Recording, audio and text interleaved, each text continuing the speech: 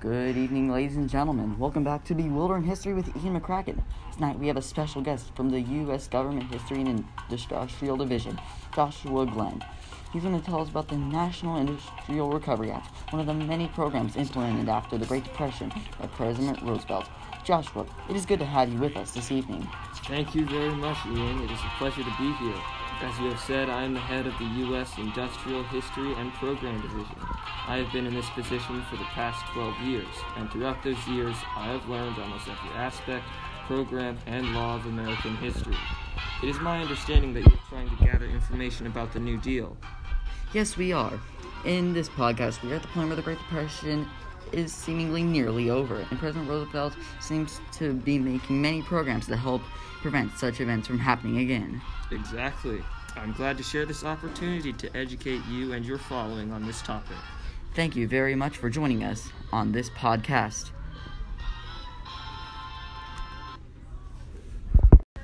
Let's start with a brief background on the topic. Well, as always, it is a pleasure to be with you this evening. Now, the National Industrial Recovery Act was established on June 16th of 1933 and started the National Recovery Administration. This organization was focused on supervising fair trade codes and guaranteeing laborers a right to collective bargaining. What are fair trade codes and what do they do? What is collective bargaining? Fair trade codes started as an industry-wide agreement between the companies that established a fixed price of the product and fixed wage for the workers. Furthermore, the trade codes declared fair competition between companies for the protection of consumers, competitors, and employees. Finally, collective bargaining is the right that all workers have to get together to argue for a fair wage for all employees. It's kind of like a workers' strike. Well, that sounds very good indeed. So, Joshua, how did people and companies accept this? Well, after taking effect, the NIRA and NRA started receiving criticism from all sides. Workers that formed labor unions to argue for higher pay were not really able to gain much success as they tried to exercise the collective bargaining right promised by the NIRA and NRA. The Supreme Court even started seeing that the NIRA was improperly delegated legislation. Sounds like the NIRA didn't have much time to do anything. That is true. It was a very short period after taking effect that the criticism started to roll in. Well, people really wanted their jobs back. They were probably desperate. Right again. Back in the Great Depression, people were willing to do anything to get a paying job. They weren't very happy when they found out they couldn't negotiate for higher pay. Well, that sounds like a really controversial program. We'll take a short commercial break, and then we'll get back to it.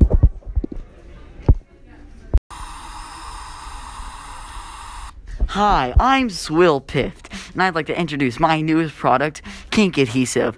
The days of getting cracks and holes in anything are gone. Kink Adhesive has been tested by military science doctors from NASA to prove the pure strength of it.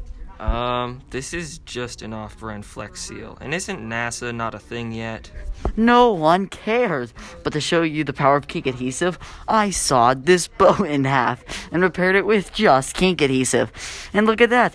The boat is able to go anywhere on the water without a single leak. You used a boat too? This is a major violation of the trademark licensing of a company. You're going to get badly sued for this. Pick up your Kink Adhesive by calling 417-22. Oh yeah, phones aren't a thing yet. Buy it now for 20 cents, and the first 200 people that purchase their first can get a second one free. Kink Adhesive. You'll never see a crack again. This product is not available in any states.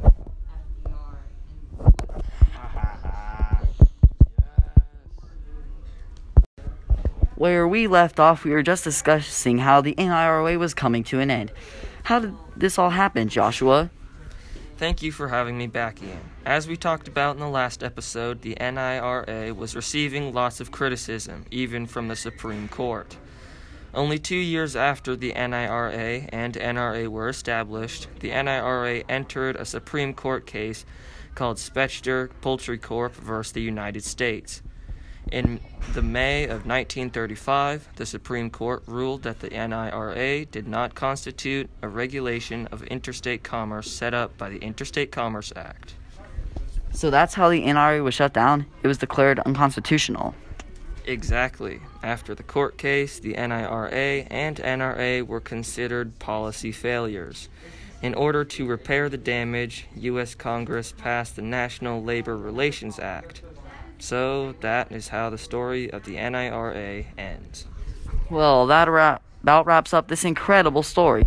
Again, this is one of my many programs. President Franklin D. Roosevelt, made after the Great Depression. Thank you, Joshua, for this lesson. Until next time, remember, Bewildering History with Ian McCracken is a good way to get your brain cracking. That's all for this lesson. See you next time.